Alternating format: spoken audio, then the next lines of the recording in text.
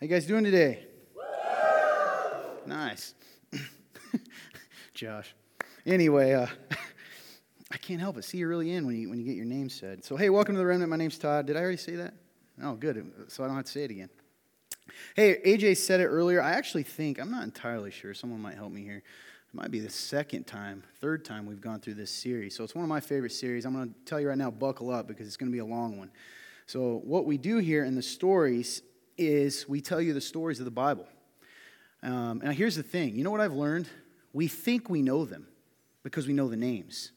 And then you start actually reading them and you go, what we think's been completely wrong. That's been the case for me many times.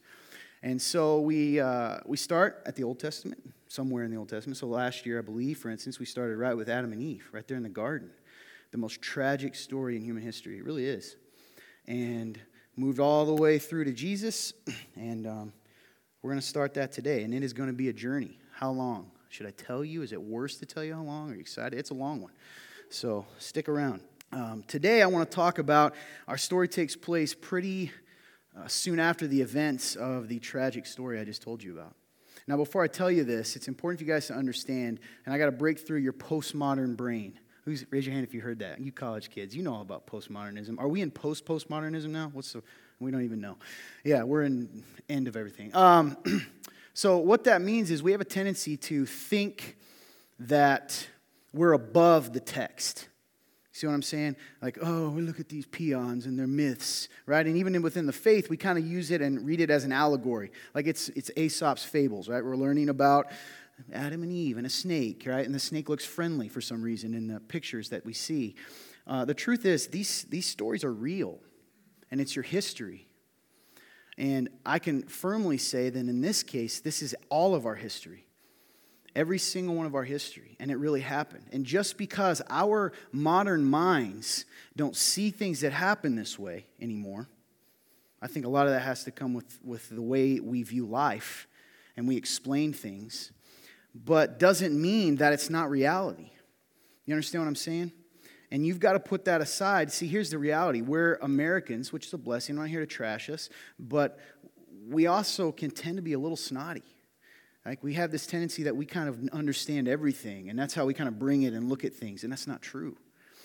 And we've got to understand that we're reading history, not stories. So that's the first thing. I want you to understand these were living, breathing people. Look around at your neighbors. I know you do it at your other churches. You shake hands. Let me tell you, shake hands. Look at people.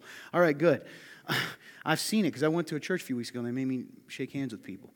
So look around. Just like those people next to you, that's exactly how they were. Living, breathing, blood, flesh, hair, smelled bad sometimes, right? Hopefully not the person next to you. Anyway, that's reality. And that's what we're going to pick up. And the saddest story in all the Bible, maybe second, because I think Jesus on the cross is pretty sad too. But one of the saddest stories, maybe the saddest still, is the story of the beginning. You know, that God, you've heard, if you've been at the Remnant, I say this almost every time I do the gospel presentation because I think it's important you understand that God did not create this the way that it is today. You understand that? This is, had we done it God's way, all the junk that you're dealing with wouldn't be there. And that's reality. He made it beautiful and perfect. And our father and mother, Adam and Eve, were set for life. And all they had to do, it's a simple thing. It's not about a tree and it's not about fruit. At the end of the day, it's about who is God and who is not. God said, you can have all of this. I made it for you. Here's the one rule. I will be the one. You will come to me. I will walk with you. That was in there, right? I will walk with you and teach you, and I will show you what right and wrong is. There was no wrong at the time. It was all good. But this knowledge that we didn't need because we have a relationship with our God who would tell us what was good, we rebelled. They rebelled. And it began with a lie from a serpent, and the serpent is the same serpent as today, right? It's the enemy. It's Satan, the enemy. Took the form of a snake, something they would understand or have been familiar with to some degree, and he lied to them. But he lied to them with the truth. He took a truth and he twisted it very subtly, and that's what happens all the time. And it all boils down. You ready for the question that affects your faith most often? I'm telling you the truth. Did he really say that? Did God really mean that? Can I really trust him? And in that moment, in that tragic moment, when the father was looking for them, he knew where they were at, right? And he asked that question. Where are you? They hid. It says they looked down, and the first negative emotion felt in humanity was shame. Isn't that funny? Shame. Shame that they were naked. And so God says, where are you? And then you guys know the deal. Adam eventually pops out from behind a tree or wherever he was. It looks so ridiculous in my mind. And then he does what we tend to do, men. And Adam, you're the head here. What happened? He said it was the woman's fault, right? That's what he did. Which, by the way, you still do, men. We still do that. And God said, Adam said to them, we hid because we were ashamed that we were naked. And that heartbreaking question that's deeper than clothes, who told you that you were naked? Who told you to even feel that, to know that? And so we were cursed. Humanity's cursed. It's a natural consequence of the creation being away from the Creator, right? The farther we get from the source, right? I'm not being a creepy metaphysical person here, but using symbolism that God is a source of goodness and truth and beauty and all those things. And the farther we get along, right, the more diluted it gets. And God said, I cannot be in relationship with you anymore. He could have destroyed them right then and there and said, I'm done with it, but he didn't. Why? What motivated him? It was love. The same thing that motivates him today. And the very moment that God set them on the course, he had a plan to bring them home, to bring us home. We'll talk about that later. But we have to set that up so you understand where we are today. The rejection and rebellion of Adam and Eve led to sin, which is both a nature, it's inherited. Sorry. The cutest little baby's got it in them. Okay? And it begins to grow, right? Isn't that funny? You know, right, moms? It's like, he's so cute. And then all of a sudden he's punching you. And, you know, why'd he pull your hair for no reason? And why'd he chip your tooth with a Flintstone toy? That happened in my family with my little brother. Anyway, why did that happen? Where do they learn those things? It's inherent. It's in us. And then on top of that, out of that nature, we make choices, right? And those choices are poison. That's what they are. They're negative, and they tear us apart. And here's the thing. This sin, even then, one generation, Adam and Eve, and God sent them out and said, you cannot live in this place I've created for you anymore, but I will... He made them clothes. Isn't that beautiful? In their nakedness and shame, he said, well, it said God himself made their clothes for them. That's incredible. So they're out, and Adam and Eve start to live the life that we have to live. That's why we got to get up early and go to work and all those terrible things we have to do. And their sin continued in the next generation. And it showed itself immediately. Immediately. We would see the beginnings of the evil and tragedy of sin in this world within the very next generation. In fact, it happened with the firstborn of Adam and Eve. And that's where we're going to pick up the story. If you have your Bibles, we're going to be looking at Genesis chapter 4. And we're going to start at verse 1 and go through verse 16. I'll be reading from the HCSB. Also has become the CSB. If all these letters mean nothing to you, ABC, it doesn't matter. Okay? Here we go. Adam was intimate with his wife. I don't need to go into detail, right? We know. Ashley, you need me to tell you? She said, anyway, no. She goes, no, please. Yeah, Adam was intimate with his wife Eve, and she conceived and gave birth to Cain. She said, I have had a male child with the Lord's help. What a fascinating little statement that is, right? You know, part of the curse was that God had said to her that you will have pain in childbirth. Yet the first thing she said was, this is a blessing. Then she also gave birth to his brother Abel. So 1 son, 2 son, 3 son, 4. No, it's a song I was making up. Then she gave birth to his brother Abel. Now Abel became a shepherd of flocks. Brandon made me laugh. But Cain worked the ground. What does it mean if your job is to work the ground, you are a... Man, there's a lot of hesitation. It's like in school when everyone goes, what's 2 plus 2? 4 or 5. What is it? What if you work the ground, you are what? Man, you're not confident. But yes, it is farmer. I think it's farmer. Yeah, farmer. He was a farmer. In the course of time, Cain presented some of the land's produce as an offering to the Lord. And Abel also presented an offering, some of the firstborn of his flock and their fat portions. The Lord had regard for Abel and his offering, but he did not have regard for Cain and his offering. We're going to stop there for a second. Guys, I want you to jump down to the verse in Hebrews 11:4. You want to say, well, why did God reject Cain? That sounds mean. I'd be upset too. Here he goes. Go to Hebrews 11:4. It says, by faith, Abel offered to God a better sacrifice than Cain did. Now you understand why the New Testament says it doesn't matter what you think. It's always been about faith. Always been about the heart. By faith, not by action, by faith, faith without works is dead. Theologians, stay with me. By faith, he was approved as a righteous man because God approved his gifts. And even though he is dead, meaning at that time in the future, Abel was dead, he still speaks through his faith. He teaches us, even from the very beginning, by his faith. Why did God reject Cain's sacrifice? It was easy. Faith, his heart was not behind the offering. You ready for me to dig in here? You're going to like this, or you're going to love this. You ready? First sentence, it says it right there. Listen. In the course of time, Cain presented some of the land's produce. Now jump down to what Abel did. Abel also presented an offering, ready? Some of the firstborn of his flock and their fat portions. To us, that's like, why would he want fat? What do you think that was? That is what? The best portions. He gave him the best. And we see in there, and the wording is intentional. You know, you get the picture, Cain goes, oh, this is a good pumpkin. Put this aside. He'll be okay with this one. And it's that misshapen, goblin-looking one, right? You guys don't like pumpkins? That's fine. It was the heart. We see the level of their faith in what they were willing to offer. Isn't that so funny with our own lives? You'll see the level of your faith by the way you live out your faith. That's what James meant when he said, you say, faith is most important. I say, faith without works is. It doesn't mean you earn your way. It means you show your faith through your actions. Jesus said the same thing. He said it to the Pharisees when he was most mad. He said, I'm going to paraphrase, this is going to be up there. He says, you give a tenth. I'll put it in your words. You give a tenth of your income, but you neglect the greater things of the law, justice, mercy. That's a heart. You do the rituals, but you don't understand why.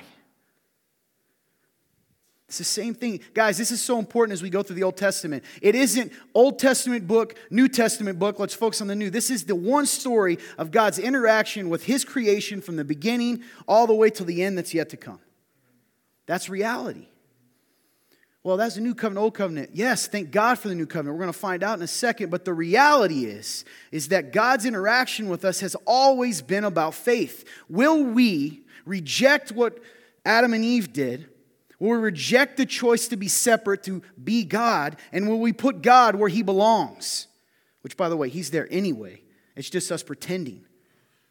Will we acknowledge him as God, as Lord, as Savior? Those are all three roles that you have to acknowledge him as.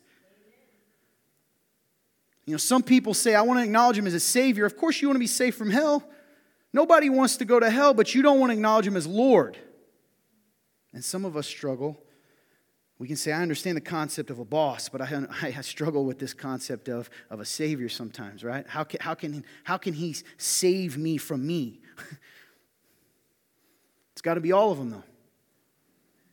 Moving back to the story, verse 5, guys, in Genesis. So we said he did not have regard for Cain and his offering. Look at this next. Man, is this human or not? Cain was furious, and he looked despondent. Interesting. He looked sad, but what was he really? Furious. I love this next section, guys. This is the type of stuff that we gloss over, okay? So we know God has said something's wrong with Cain's heart.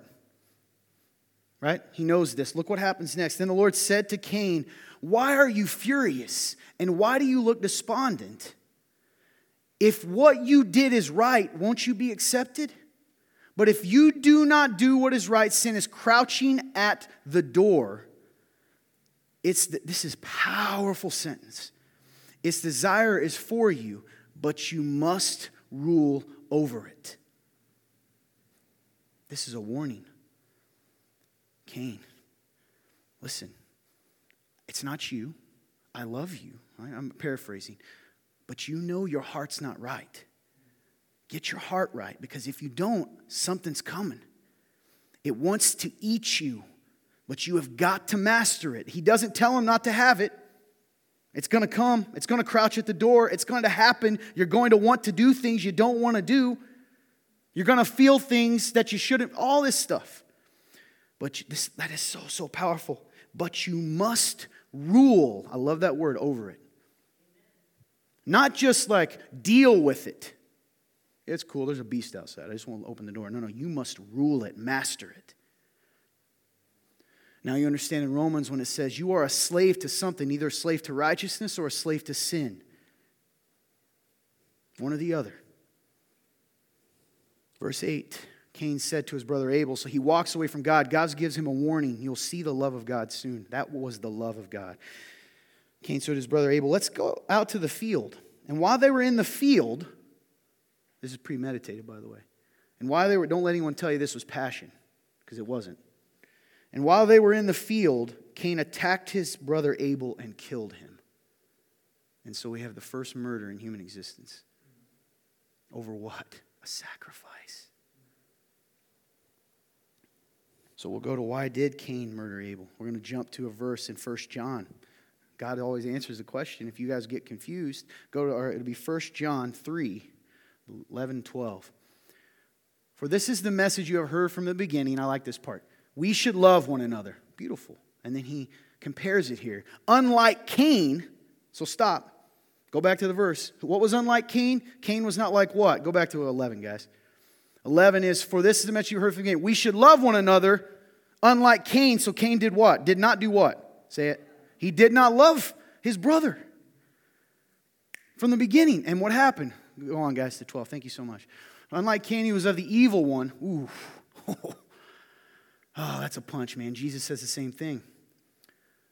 Jesus tells the Pharisees at one point, he says, no, you are just like your father, Satan. He lied from the beginning, and so are you. He hated, and so do you. Who was of the evil one and murdered his brother. And why did he murder him? Because his works were evil and his brothers were righteous. Well, I would never do that. You're never jealous? You're never jealous? You want to know how evil you are in your flesh? I'm not trying to, I'm messing with you. You want to know how evil you are? Ask yourself, in and of yourself, by the way, you're not evil. In Christ, you're a saint. But your flesh, what would you do if you could get away with it? What would you do if you were jealous and can get away with it? Now you understand the problem with us. Every one of your faces go, I can't read your mind, even though it feels like I can. I can't, I promise. Isn't that a weird thing? You're immediately like, he's talking to me. I'm not. I have no idea. I wonder that about myself. How many times would I have hit someone? There were no consequences. I hit him once, right? Would I hit him again? Would I hit him with that baseball bat? Just once, right? I'm going to teach him. I mean, it sounds evil, but guys, that's how stuff happens. So what happens here? Jealousy hit his pride. Why is he giving him that? Look at my stuff. I worked for this. All he did was keep watch over some sheep. I had to toil. I. What I did was more. I deserve it. Right? That's what he thought. Right? How many times have you thought that? So jealousy hits his pride. What happens when our pride gets hit? Very, very quickly, that turns to hate. And what happens when we hate? Well, listen. Hate leads to evil. Evil hates the light. Jesus tells us that. He says, you guys, there's some cool analogies, Jesus. The Bible compares us. It says, listen, you are a fragrant offering. You smell of life, right? That is a good smell to the living and a bad to the dying. They don't like it. They like it in the sense of like, I want it, but right? Jesus says what? Evil hates the light. They want to hide from it. They don't want it. They want to destroy it because it shows what? Their wicked deeds. When you compare yourself to a good person, you begin to what? Jealousy comes, pride, anger, I'm not as good as. So sometimes, and this is, you can look this up, there's psychology of this, we want to destroy it. Evil hates the light, hate wants to destroy what's righteous. You're back to that verse. Because his works were evil, jealous, prideful, hateful. and his brothers were righteous. And he couldn't stand that. Even though the father came to him and gave him specific attention. We have no idea. Maybe he did, but it's powerful if he didn't. He didn't necessarily need to say anything else to Abel, right? Not that Abel probably cared, because we assume Abel was just happy to give it to God. Abel could have been mad and go, well, my sacrifice is good. Why didn't you give me some one-on-one time? Instead, he went right to Cain and said, hey, catch this. If you don't catch this, something's going to happen. Go back to the story. Starting in verse 9, 8 said Cain attacked his brother Abel and killed him. In verse 9, this is what we do too, guys. This reminds us very much of Adam and Eve, right? Right away, and we do it today. Then the Lord said to Cain, where is your brother Abel? I don't know, he replied. Am I my brother's keeper? My brother's guardian? Imagine the audacity. Why are you asking me? I'm not his dad. What's that on your hands? Wine, right? Grape juice? I don't know. There's no sense of remorse here. There's no sense of, I feel bad. All we have is I don't know. Well, how could they think God doesn't see that? We do. And my brother's guardian, verse 10, he says, then he, capital H, that is who? God. Nice, Brandon. He's on it. Then he said, what have you done? There's another question here. He knows the answer. You understand that, right? God always knows the answer to the questions he asks. So who's the question for? It's for them. Yeah, me. What have you done? Your brother's blood cries out to me from the ground. Oh, man, you ready for something horrifying? Imagine the God, the Creator, who spins a sun on his finger saying this to you. So you are cursed, alienated from the ground that opened its mouth to receive your brother's blood you have shed. If you work the ground, it will never give you its yield. You will be a restless wanderer on the earth. Ooh. But Cain answered the Lord, my punishment is too great to bear. Since you're banishing me today from the soil, and I must hide myself from your presence and become a restless wanderer on the earth, whoever finds me will just kill me. Then the Lord replied to him, in that case, whoever kills Cain will suffer vengeance 7 times over. And he placed a mark on Cain that so whoever found him would not kill him. Then Cain went out from the Lord's presence. That sentence right there. Gloss over it. Farther and farther we get from the Lord's presence. We were with him in Eden walking. Now I'm outside. He still comes to visit. Now I'm way over here. Then Cain went out from the Lord's presence and lived in the land of Nod, east of Eden. It's a weird word, isn't it? Let's talk about the curse real quick. He did curse him, same as his mother and father. So his mother and father, he said to his father, listen, you're going to have to work hard to get to eat. You're going to have to work. You're going to have to work the ground. You're going to sweat. You're going to get nicked with thorns. It's not going to be fun. You ever farm before? I baled hay one summer with my buddy. He tricked me. He's like, would you come out and just bale some hay with me, man? You know, I'll give you $10 out of what I get. And I was like, sure, buddy. You ever done that? It'll take a couple hours. He did this stuff all the time. Jeff Swihart, if you're watching, this is you. And he literally got me out there for 8 hours at a time. I don't remember how long I was out there. Miserable. It cuts you up. He fell off the wagon. No, that's funny. It was really funny. I still laugh to this day. Oh, man. I'm enjoying that. Anyway, it's tough work, right? That's part of it. That's part of the curse. Now, what's the next part of it? Now he says to Cain, he says, you're not even going to be able to do what your father could do. It doesn't matter how hard you work. Now you get nothing from the earth. So we put that in our language. What he said is you will no longer be able to live as a farmer. That's over. Nod, a lot of people have heard this. Nod can mean wandering. It's very close to the word for wandering in the language. Wandering, wanderer, right? So he may have just been saying, that's weird. He may have just been saying that he's wandering, land of wandering. He's wandering around, but guess what? He doesn't stay wandering. He actually ends up creating the first urban area, the first city. Which, listen, society brings a lot of beautiful things, right? Being together, it does. But boy, some of these bigger cities, man, you kind of see what happens, right? And we also find out later on in Scripture that Cain's descendants became more and more evil, and most likely they were all destroyed in the flood. Finally, when God said, I'm done with it. So he is no longer to be a farmer. He eventually develops the first urban area and city. And on top of that, perhaps the worst part of the curse I just told you is he is even farther from the presence of God. What if you let yourself believe for a moment that this is not a fable, but this is a story that is real, right? It's a police report. We got a police report right here. So, we're going to jump right to, I'm going to do this a lot with the stories, is what can we take from this story? By the way, before I go on, yeah, you can keep that up, guys, but this is important. Adam and Eve, the consequences of their sin didn't stop with them, did it? That's bad enough, right? You're going to hurt. You don't wonder, we don't know if they did, but it doesn't. Their relationship was somewhat fragmented with the father, right? And on top of that, now their first two children gone.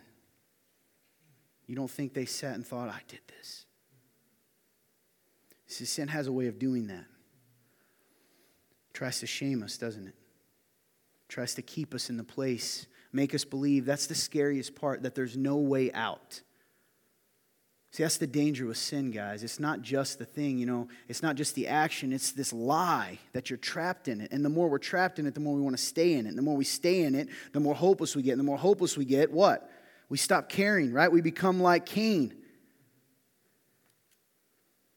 Do you understand now why Jesus, if I stop now, but Jesus, that you don't have to stand before a holy God and have him say, look what you've done.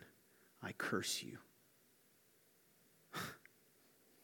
So what can we take from this story? Number one, you guys have heard me say this a billion times. We see what happens when the creation tries to exist outside of the Creator. We once again see, and this applies to you, when you don't follow the laws of God, when we reject and rebel, whether it's small or big, it leads to bad things. I could be more eloquent, but let's just go there. Bad things, right? I just told you a lot of it. Shame, hopelessness, depression, desperation. You can do some wild things when you're desperate. When do you get desperate? When you're ashamed and trapped, feeling crazy, alone, all these things. We see here the same story that we're going to see throughout the stories, throughout the Bible and in our lives today. What happens when look on the news today. It's the same message. Here's what happens when God's people decide, nah. Now it's gone so far that it's not. We don't just reject it. We say, you don't even exist. Imagine the audacity. It's probably worse than what Cain did. At least Cain addressed him. We just pretend he's there and we're like, you don't exist, loser. I heard recently, I don't care to say, it's political. There was I'm not going to say the name, but you can look this up. I wish I could remember it. I'd probably say it because I don't care. But in the Senate, someone stood up and tried to say, hey, I feel like we're getting away from God's laws. A senator is pretty cool. We were built on this. And another guy said, this Senate doesn't care about the will of God. That's recently. That's how far we've come. It's paraphrased. This Senate is not concerned with the will of God. My good gosh. You will be. You will be. To stand in front of an almighty God and have the audacity to not only say you don't exist, but in this case, to say, I don't care about your will. It's a scary culture, guys. I'm telling you, do not believe that America is Christianity. You understand what I'm saying? Do not believe that our culture is immune to the effects of a jealous God. God will not be mocked. That's a fact. We're seeing it today. And I'm sorry to scare some of you, and some of you, you don't even want to think about it. There's hope for us in Christ. But good gosh, guys, the last year, if it hasn't taught us anything, it's taught us what happens.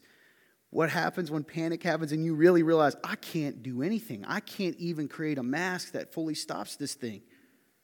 Right? I'm serious. I can't even control this. I can't stop anything. I can force you to stay in your homes, and I can make you not go to restaurants, and I can make you put on masks, but I can't stop a virus.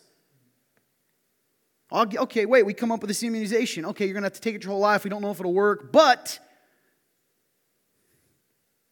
the hopelessness of it. We are not God. It's a dangerous thing to pretend we are. Number 2, our heart matters more than the sacrifice we bring. That's a big one, guys. Listen, It's not going to be up there, but this is just some additions for your notes if you're note takers. Religion doesn't matter to God. Dude, I immediately can just hear them. I can't believe you're saying that. Todd, you're just a postmodern hipster pastor. Hey, big surprise, I'm not cool. Haha, so I'm not a hipster. Anyway, religion doesn't matter to God, meaning the rites, rituals, and sacrifices mean nothing if our hearts aren't behind it. It's the same time that we see Jesus got mad really one time, really mad. And I've told you this many times. It's the Pharisees. And he kept telling them, he's like, you don't get it. Because they're like, oh, I do everything. I got a long tassel, which means nothing else except that was it. The tassel was a sign of their faith. And I want to make it big, long, and gold, right? Because mine's 10 foot long and yours is only 8, so I've got 2 foot more of holiness, right? That's truth. That's what religion does. And God doesn't care about it. In fact, we see in Scripture there's implication that He is disgusted by it. It's always been about our hearts. And some of you in this room, that's a problem. You're saved, but you don't get it yet. You think that your sacrifices for people means you're owed something. Okay, you ready? If I love to get loved, what's my motive? If I serve to be acknowledged. You know, Jesus got down and washed feet. He didn't say, when I stand up, you better call me Messiah. Peter himself said, no, he tried to tell him, you ain't washing my feet. You better, it's a pretty cool moment. Again, this is Todd version, all right? But he pretty much said, hey, you better recognize, right, who I am, and I'm doing this. Get what I'm doing. Some of you don't get that. A lot of your misery in your community, whether it's here at this church and other people, is you are doing things to get. You ready for a psychology? Who likes psychology? Anyone? There's something called a covert contract. Look it up. And a covert contract is something where I do something for you. And think of people in your life. They're mad at you all the time. You don't know why. It's because they have a covert contract. And they're usually really nice people. Right? And these nice people randomly spew out venom or kind of get snotty and you're like, I don't understand. Well, it's because they're doing it and they have this contract in their mind. It's like you had a contract with them where you say, I'm going to love you, Tim, and you will love me in return the same way. But they never told you the terms of the contract and you never signed it. But they're holding you to it. People do that all the time. Look it up. There's actually a syndrome called nice guy syndrome. That's what they call it. There's a book on it. And the guy's not a Christian, but he's gathering something pretty deep. It's like if you try to do things just to get, you will be a miserable, angry person. Some of you in this room, I know this is a little aside. Are you doing stuff to get? There's nothing wrong with succeeding and wanting to do a good job. That's me. I'm with you. I want to do a good job. But when it comes to love and sacrifice and service, and do you do it to be seen? There's so many examples where Jesus tries to get us to understand, listen, when you come to a table, we miss this in our culture today. Don't take the seat of honor. In fact, that other place he said, give it to that poor guy. You go sit here. For even the Lord did not come to be served, but to serve, right? So many people, even in this room today, you're hurt and mad all the time because deep down, and Jesus loves you, goodness gracious, He does, but you do to get. Until you stop doing that, you're going to be miserable because no one can make you feel good enough. Got to release that. That was a mini sermon. Moving on. He's interested in our hearts, guys. Number 3. God is for us and wants good for us. Well, how can I say that? Remember what happened when Cain messed up? He came to him even then and gave him a chance. He said, don't do this. Right? He could have said, you little snot. Right? That's what I'd be tempted to do, like, you little punk. Some of you guys do that to me. Basketball, right? You know. Nate does one of those twirly backs or whatever, and I'm mad, whatever. Anyway, yeah. God is for us and what's good for us, and He gives him a chance. Why? He didn't have to. He could. This will blow your mind. He knew that Cain would reject it. That'll mess with your head. And yet He still offered. See, that's the thing about God. He knows what you're going to do. But imagine the love to say, I'm still going to give you the chance. It's crazy. God is for us and wants good for us. Don't forget that, guys. There will be times in your life, and we're going to get to this, where it feels like He doesn't want good for you. It'll feel like you make mistakes, and all He wants to do is hit you with the belt, right? Some of us, everybody's like, oh, belts? Yeah, I got that. I thought everybody did. Apparently that's not normal. Right? Let me think of another word. Spank you. There you go. We call it whippings, right? You're getting whipped. That's what we call it down south. I had never heard of a spanking until I was like 18. And I was like, what is that, like a hug? Anyway, bottom line is, God is for us and wants good for us all the time. He never stops wanting good for us. See, when I see things like this, I used to go, it's like I did with Job. I probably should do that again. I don't want to. You know, I preached on Job one time. You remember that? Yeah, and my whole life fell apart, and I decided not to ever touch it again. I'm not kidding you. The craziest story in the world. It's called Dark Days of My Soul. And I went into the darkest days of my soul forever, forever. Sometimes it feels that way. It was a long time. So if you've wondered, why does Todd never talk about Job? That's why.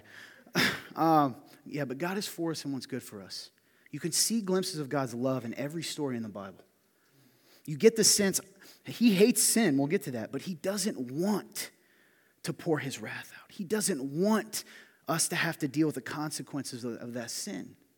He doesn't. And even when we do, and this is the most beautiful part, He will always be willing to lead us home.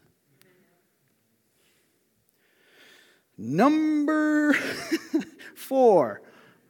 Out of announcing something, I guess. This isn't, I already read this sentence here. I kind of gave you a hint, but boy, this is powerful to me. It's desire for you. What was it? Sin. It's desire for you, but you must rule over it. Its desire is for you, but you must rule over it.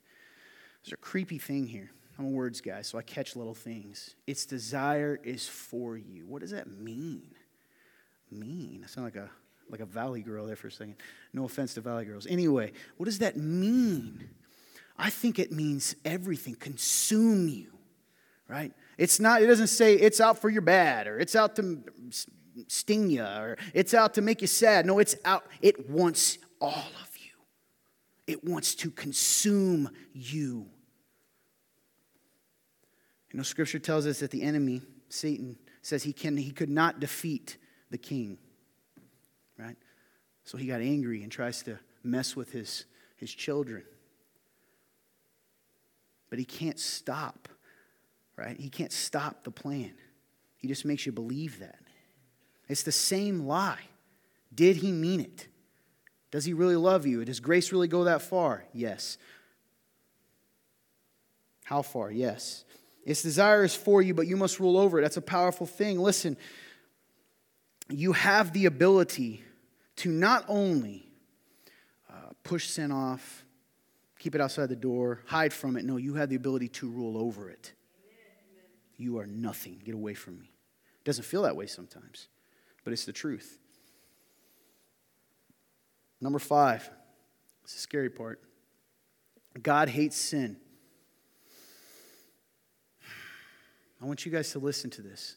God of storms and tsunamis and asteroids and COVID-19s and all the other scary things, right? COVID-19 is a product of sin, but you get my point. Bears and lions and tiger, oh my, all that stuff. That God, the sovereign God of the universe, the creator, the first and the last, the Alpha and the Omega, the King of kings, the Lord of lords, the God of angel armies, hates something. And he hates sin. That's cool, Todd. Oh, it's cool? It should make you shake. I've said this before, we need to study old pastors and preachers. But there is an old Puritan, I believe it's Jonathan Edwards, I could be wrong, some of you here, and he said, we are just what? Sinners in the hands of an angry God. Well, that doesn't sound right. Yes, it is true. He compares us to a spider hanging above a fire on one little string of web, and that string is held up by God's grace. If he wanted to, we're scared of that fire and brimstone stuff sometimes, but sometimes to truly understand love, you have to understand your situation. God hates sin. Sin brings God's judgment, period. I'll say that again. Sin brings God's judgment, period. It's just, you ready? It's not a matter of if, it's who will that judgment be poured on? Will it be poured on me or you, or on Christ? On the cross. See, it's not, I don't believe in Jesus. Okay. You're going to believe in wrath. You're going to believe in judgment. That's real. And then when you understand that, you understand what Christ did for us. He took the wrath of God that was to be poured on me and you, on himself, so that you never have to. But don't fool yourself into believing that your sin didn't have wrath. It did. It was poured on the best man that ever lived. And that's why I put in parentheses, but Jesus. God hates sin, but Jesus. Number 6, I hate this one. I literally hate this. I hate that this is real. There are consequences to sin. Man, sometimes you do stuff that's wrong. You know, it's like playing with fire. You might do it 5, 6, 7 times, right? Russian roulette, but eventually it's going to get you. You're going to get burned, absolutely. Natural consequences, guys. Natural consequences, what's called. There's going to be consequences to sin, period. Nothing. I'm telling you, this sucks. It's not wrath, but if you drink and drive, if you, we can go on and on and on. If you murder someone, right? That's the big one. If you there's a consequence to even the smallest of sins. If you hate someone, it affects the relationship. On and on and on. There are consequences, and we see this in here. Cain did that. He ignored the warning, and then there were consequences to his actions. God's wrath was poured out on him. That stinks. I almost said sucks, and then I just said it. Right? That's someone goes, I am what I am. But number 7 is also beautiful, and we see this in Cain's story. God is merciful and loving, always. A lot of people don't see that in the story of Cain. I always come back to what I would have done, because I'm terrible. The temptation would be, well, first off, right, when he said, I'm my brother's keeper, I'd be like, really? Why don't you go get a switch, right? Another southern term, if you don't know what they are, they're branches, okay? Because if you bring a small one, then they just keep twisting them. Anyway, my mom's mad at me now. She never did that. God is merciful and loving, always. He could have destroyed Cain. He could have said, that's it. You don't get to wonder, you die. Some people go, well, that would have been a better fate. Come on. You say that until the moment you got to choose between living and dying. God's love motivates his actions. That's why the idea that, why would God, send people to hell for eternity? That's such a foolish statement because he doesn't. He gives you a way out and you ignore it. It's not that you're a good person and then he's like, you did something wrong. It's you're a terrible person, but, well, I'm better than him. It doesn't matter. Christ is here, you're here, and even the good people are here. You are not good enough. And God is merciful and loving always. That's so good, man. And that gives me hope. That gives me hope that even before Christ, even before Christ, he was still just giving chances out, man. Giving chances and giving chances. See, I wonder sometimes if the church misses that today. We don't really listen to Jesus. 70 times 7 is too many times. We'll settle for like 3. 2 strikes, right? That's what we've done. Hey, listen, he's on his 3rd strike. Man, I'm on my 7,000th. He's merciful and loving always. So what does that mean? If you, who are in the eyes of God through Christ, are a saint, perfect and holy, how do you think he feels about you when you mess up? You think he's mad? That'll mess with you. You think he's mad at you? How can he be mad at you if he sees Christ?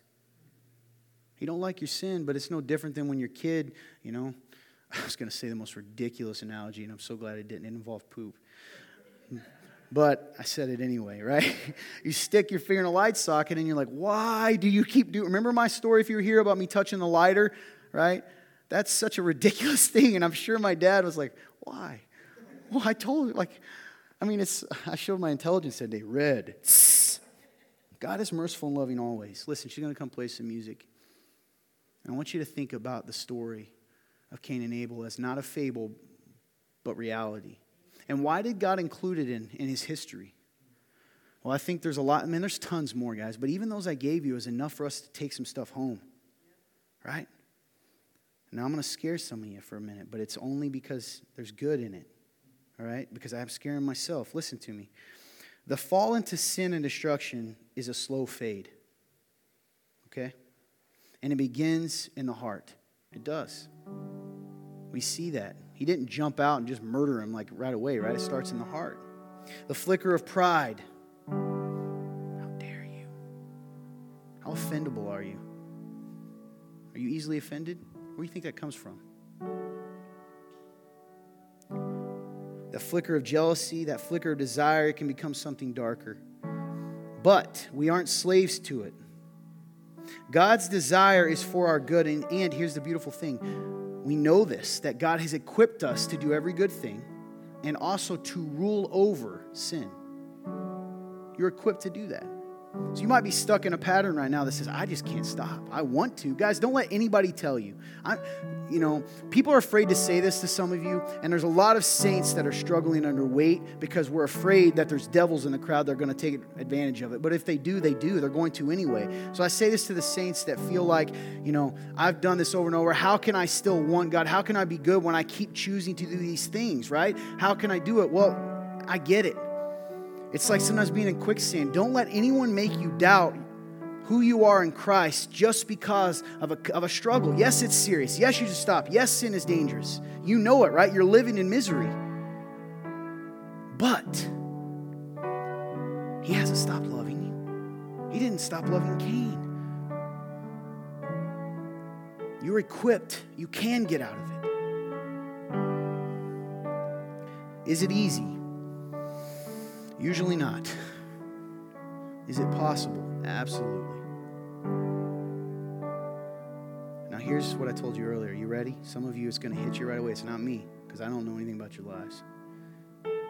How many of you that are following Christ have been acting like a Cain? You just haven't killed someone yet that we know of. Don't tell me. How many of you have been acting like a Cain? I do sometimes. It doesn't usually come out. Mine doesn't come out like I want to hurt them, but I'm like, I will take my love away. Right? It's the same thing. Well, I'm not hurting them. Yes, I am. Yes, I am. Is that the heart of Jesus? Goodness gracious, no. Imagine if He took His love away every time someone irritated Him. Have you been acting like a Cain? Listen, we can be thankful that through Christ, even if you have been, you're never sent away.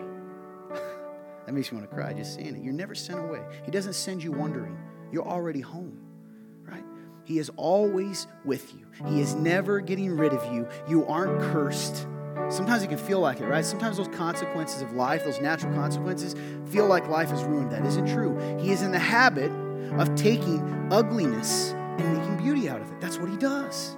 I don't know why. I think He likes to show off. We need to be reminded of who's God and who's not. That's the way I view it, right? Well, Todd, what do you do at church? I think He likes to show off because I know how bad I am. So any good I have is not me.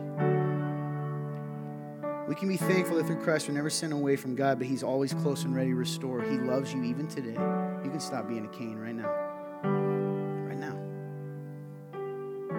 And even if you are being a Cain, He ain't going to quit warning you and telling you. Put your faith in Christ.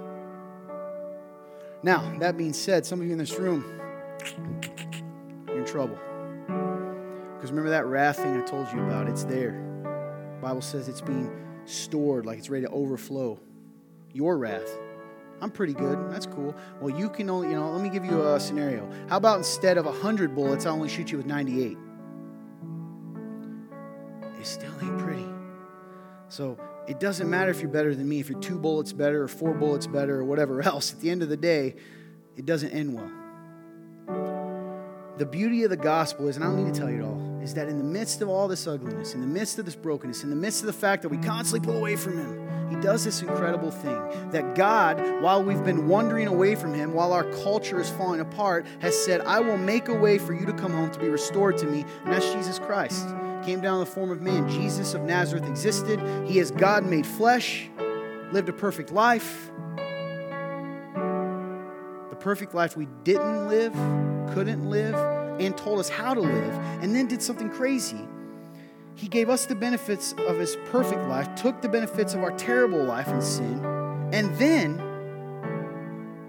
equipped us to then live the way we're supposed to live. It's an incredible deal, right? It's like McDonald's, except way better, right? It's the best value meal in the world. See what I did? Culturally relevant. Anyway, God loves you guys. If you're in the room today and you don't know Christ, all jokes aside, the wrath is there. But today, you know what's happening? Just like Cain, he's saying to you, hey, listen to me. Listen to me and come home. Accepting Christ means rejecting yourself, confessing that you're a sinner. I am broken. I am this. And I accept it, Jesus. I accept what you did for me. I put my faith in you. The Bible says if we confess with our lips and believe in our heart that Jesus Christ is Lord and was raised from the dead, you will be saved. Well, I don't know how it all works yet. Again, did we stutter? It's right there. Because what he'll do is he'll equip you with something. It's going to sound crazy and supernatural. It is. It's a Holy Spirit. It's a guide. It's a counselor. And he will slowly teach you and show you through his word and through the Spirit how to be just like him. It's an incredible thing. He never lets go, ever, ever, ever. So if you're in this room today, there'll be people up here willing to pray with you about anything, whether you're that Cain, whether you feel like you're in that cycle of fear. Guys, I've been there. Man, you can't get out. You feel trapped. Gosh darn it. That you want me to be, you want to see Todd go insane? Trap me. I'm serious. Trap me and I will go insane. And when I feel that way, I've got to be reminded I'm not trapped. And maybe that's what you need today. Maybe you need to be praying with someone and say, man, I just feel lost. That's what they're here for. Or if you're in this room, and this has happened multiple times, I was you. If you don't know Christ, why don't you come up today, walk 50 feet for a chance. No, not a chance, for an assurance of eternity. All right, whatever you do, don't leave here the same as you came in, because if you do, you're choosing to.